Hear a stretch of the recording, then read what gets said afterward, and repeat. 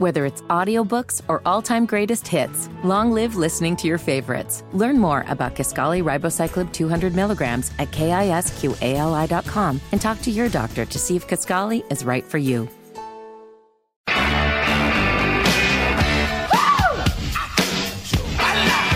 My name is Nigel. Jason Hammer is here. We'll go to the hotline and bring on investigative columnist for the Daily Signal, Tony Kinnett, one of the best. Tony, again, to start off, when is your new show, your new nightly show here on WIBC? When does that start? Starts on November 6th with all of the pomp and circumstance that you would expect. The live stream is going to be hopping. Yeah. We've got all kinds of good stuff coming and going when it comes to that show, so you're not going to want to miss it. And you got a terrific lead in, I got to tell you. Right? Oh, the best of the business. So November 6th, starting at 7 o'clock. What's it called officially? The Tony Kinnett Cast. Tony and that's called Kinnett Cast because it's both a broadcast and a podcast. Right on. All right.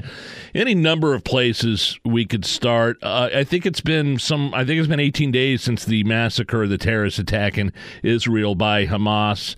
So I just want to start with your overall thoughts about how that war in Israel is unfolding. What are you seeing? Why has the ground invasion into Gaza been delayed? And then maybe we can transition into some of the reactions from colleges and universities and celebrities here in the United States. Absolutely. So as everyone remembers, the attack was incredibly brutal. It involved murdering children in their homes in front of their parents, according to a lot of the horrific footage. Filmed by Hamas as they were doing it from GoPros that those animals were wearing as they broke into houses and they raped women and children and they killed, slaughtered, tortured children in front of their parents. Absolutely horrible stuff. And they were not saying we're here to defeat Zionism. They were on film saying we are here to kill as many Jews as possible.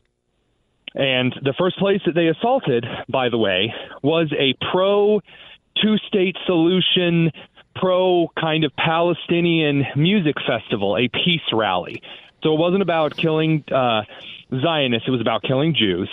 And ever since then, everyone has kind of started slowly walking back to that, well, both sides are really at fault here, and it's such a troubled history there. And you hear this from Biden's White House. Israel really needs to remember the laws of war, and the United States needs to be careful that we don't desist into Islamophobia like after 9/11. And you hear this from everyone.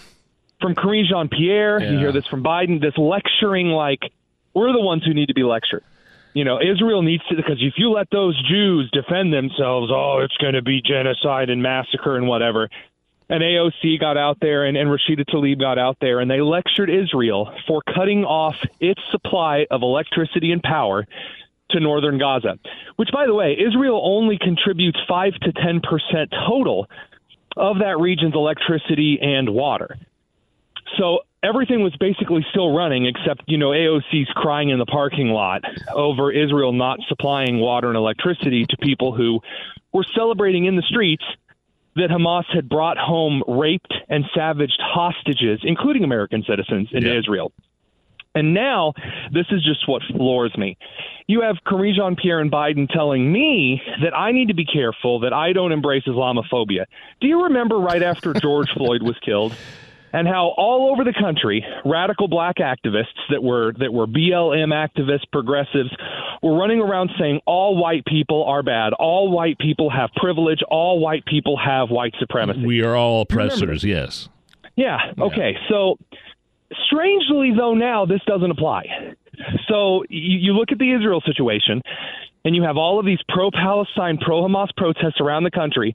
All of a sudden, it's not okay to say, all types of Muslim people that say that they want to kill Jews, they're not, really you need to be careful of the Islamophobia here. You don't want to, I don't remember Biden coming out after George Floyd and saying, well, remember, guys, all lives matter. You don't see that. There is an incredible double standard here at play, which is whenever this green Muslim axis with red Marxist axis, whenever they get hurt, they're the first to say, we're the ultimate victim. Just remember, don't be Islamophobic. Don't do anything bad. Remember the rules of war. Meanwhile, 1,500 Jews, including women and children, have been raped and shot and burned alive over in Israel, and everyone expects them not to attack. And, don't go a ground war in. You don't want to fight a war over that. That's not how it works. If you get hit, you punch back 10 times as hard. That's how you win a fight. And are you surprised Israel hasn't gone in yet? Well, I feel like they have to kind of delay because they went and talked to the president, and the first thing that the president of the United States did while clambering up the stairs awkwardly to Air Force One was turn around to the journalists and reveal half of Israel's strategy for the ground invasion to the media, which you're kind of not supposed to do in, like, very quiet backroom conversations about military strategy, the kind of strategy that's going to determine how many people are alive or dead. And the president of the United States, in his dementia-ridden state, is blabbering about the Israeli military strategy so bad that the Department of Defense immediately had to start walking it back and doing damage control. And I don't blame Israel for delaying the ground invasion. This is something you can't just walk in there. You can't just. It's got to be a slow, methodical process, especially with all the spider web of miles of tunnels underneath Gaza. Well, it has to be a slog because Hamas refuses to stop hiding behind human shields. So people will say, well, Israel would be responsible if they leveled the area. No, Israel told everyone to evacuate to southern Gaza, and yet Hamas has literally been holding up its own citizens at gunpoint, telling them, if you leave, we will shoot, because they want Israel to be forced to kill Palestinian civilians when fighting Hamas. I hear these chants all across the country. Even right here, there's been a few pro-Palestinian demonstrations on Monument Circle. I hear Free Palestine a lot.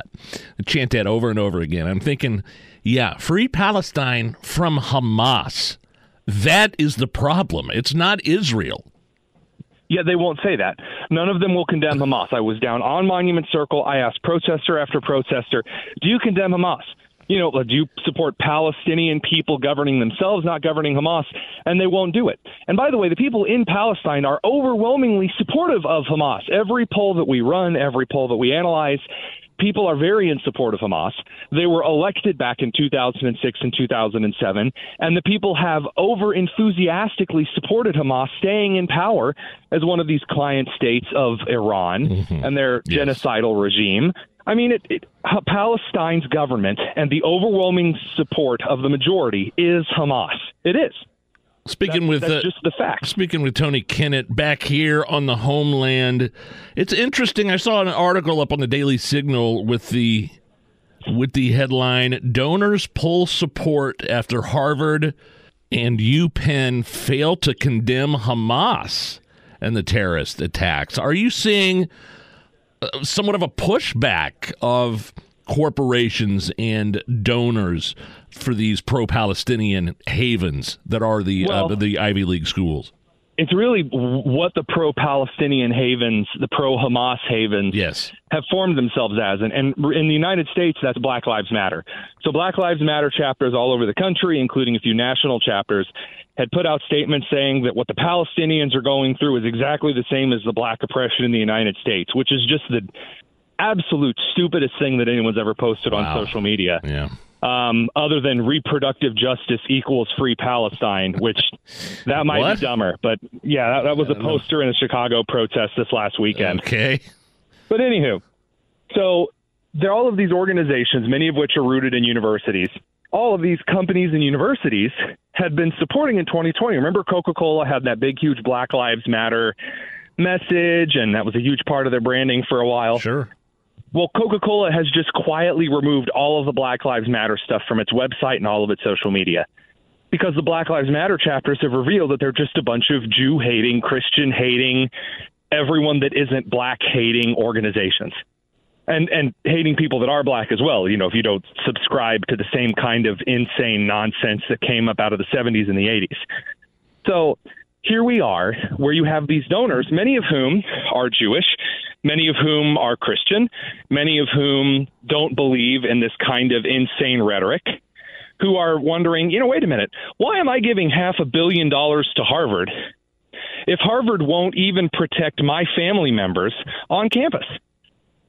You have situations in New York, situations in Illinois, South Carolina, Texas, California, in which Jewish students on campuses are being followed around by individuals from these pro-Palestinian groups, a lot of them not United States citizens. And these donors are wondering why they're giving money. I mean, that's what happened at UPenn, so they're just pulling out. Because why fund an organization that hates you? It's stunning to me to see the images of these pro-Hamas supporting idiots walking around campuses and tearing down the photos of missing people that are being held hostage and or possibly dead in Israel. Have you seen that? I have. And the question that I would ask the rest of the country is, hey, remember when individuals were running around the country, students were walking out of classrooms saying there's so much horrible black oppression in the United States, and if you even question why a black person in this police situation was shot, that makes you a vehement white supremacist. All of a sudden, the rules have changed. And the rules have changed and the goalposts have shifted because it is politically convenient for the progressive millennials, Generation Z, which is really the main driving force of this crowd. Because the older you get in the United States right now, the more you support Israel and you support defeating anti-Semitism. But the younger crowds of progressives, all of a sudden the rules change because it's politically expedient to. It is classic Marxism. It is straight out of history. And it's disturbing to watch. Your background, Tony, of course, is in education. You worked for IPS, and you were a STEM administrator. I wanted to get your take, and you also exposed critical race theory being taught at IPS, which, by the way, was one of the reasons why you were no longer there. Here's the headline out of Oregon. The state of Oregon cans high school writing, reading, and math requirements to legally graduate, citing harm to students of color. So basically, Oregon is joining the list of states dumbing down education. Apparently, math and reading and writing are no longer requirements to graduate. Now, this is a thing that I've dealt with before. It was one of the last things that I reported on before I left IPS, in which Indiana University was being brought in to basically condemn our math standards because they were too racist. Because the idea is, if you have a large amount of black students that are failing, the problem is not whether or not they have a good home life. The problem is not whether or not they have access to good education materials. The problem must be that the standards are racist, because why else would a student fail unless someone was being racist against them? Now, of course, the data actually says that it's how many parents you have at home. The data says that it's the economic factors of income areas and socioeconomic factors that determine how likely you are to succeed. But it's easier, as Gloria Ladson Buildings put, to just blame it on race. So Oregon is the latest state to do this. For 5 years, they're going to suspend math, reading, and writing requirements in order to graduate, which I don't know about you, but I kind of thought that was the whole point of school, to make sure a kid could read, write, and do math. And it's, like you said in your headline, it's soft bigotry of low expectation. Absolutely. So there's this idea that a lot of progressive Karens have, that they say, well, black people could never get an ID. That's why voter ID laws are racist, because it's a lot of work to require a voter ID law. So that's kind of a subsequent field to this, and that's the idea of bigotry. Oh, you're saying black and Hispanic people aren't smart enough to go get an ID? You know, like when Biden would say, not just the rich kids, but the black kids too. Tony, what are you working on the Daily Signal?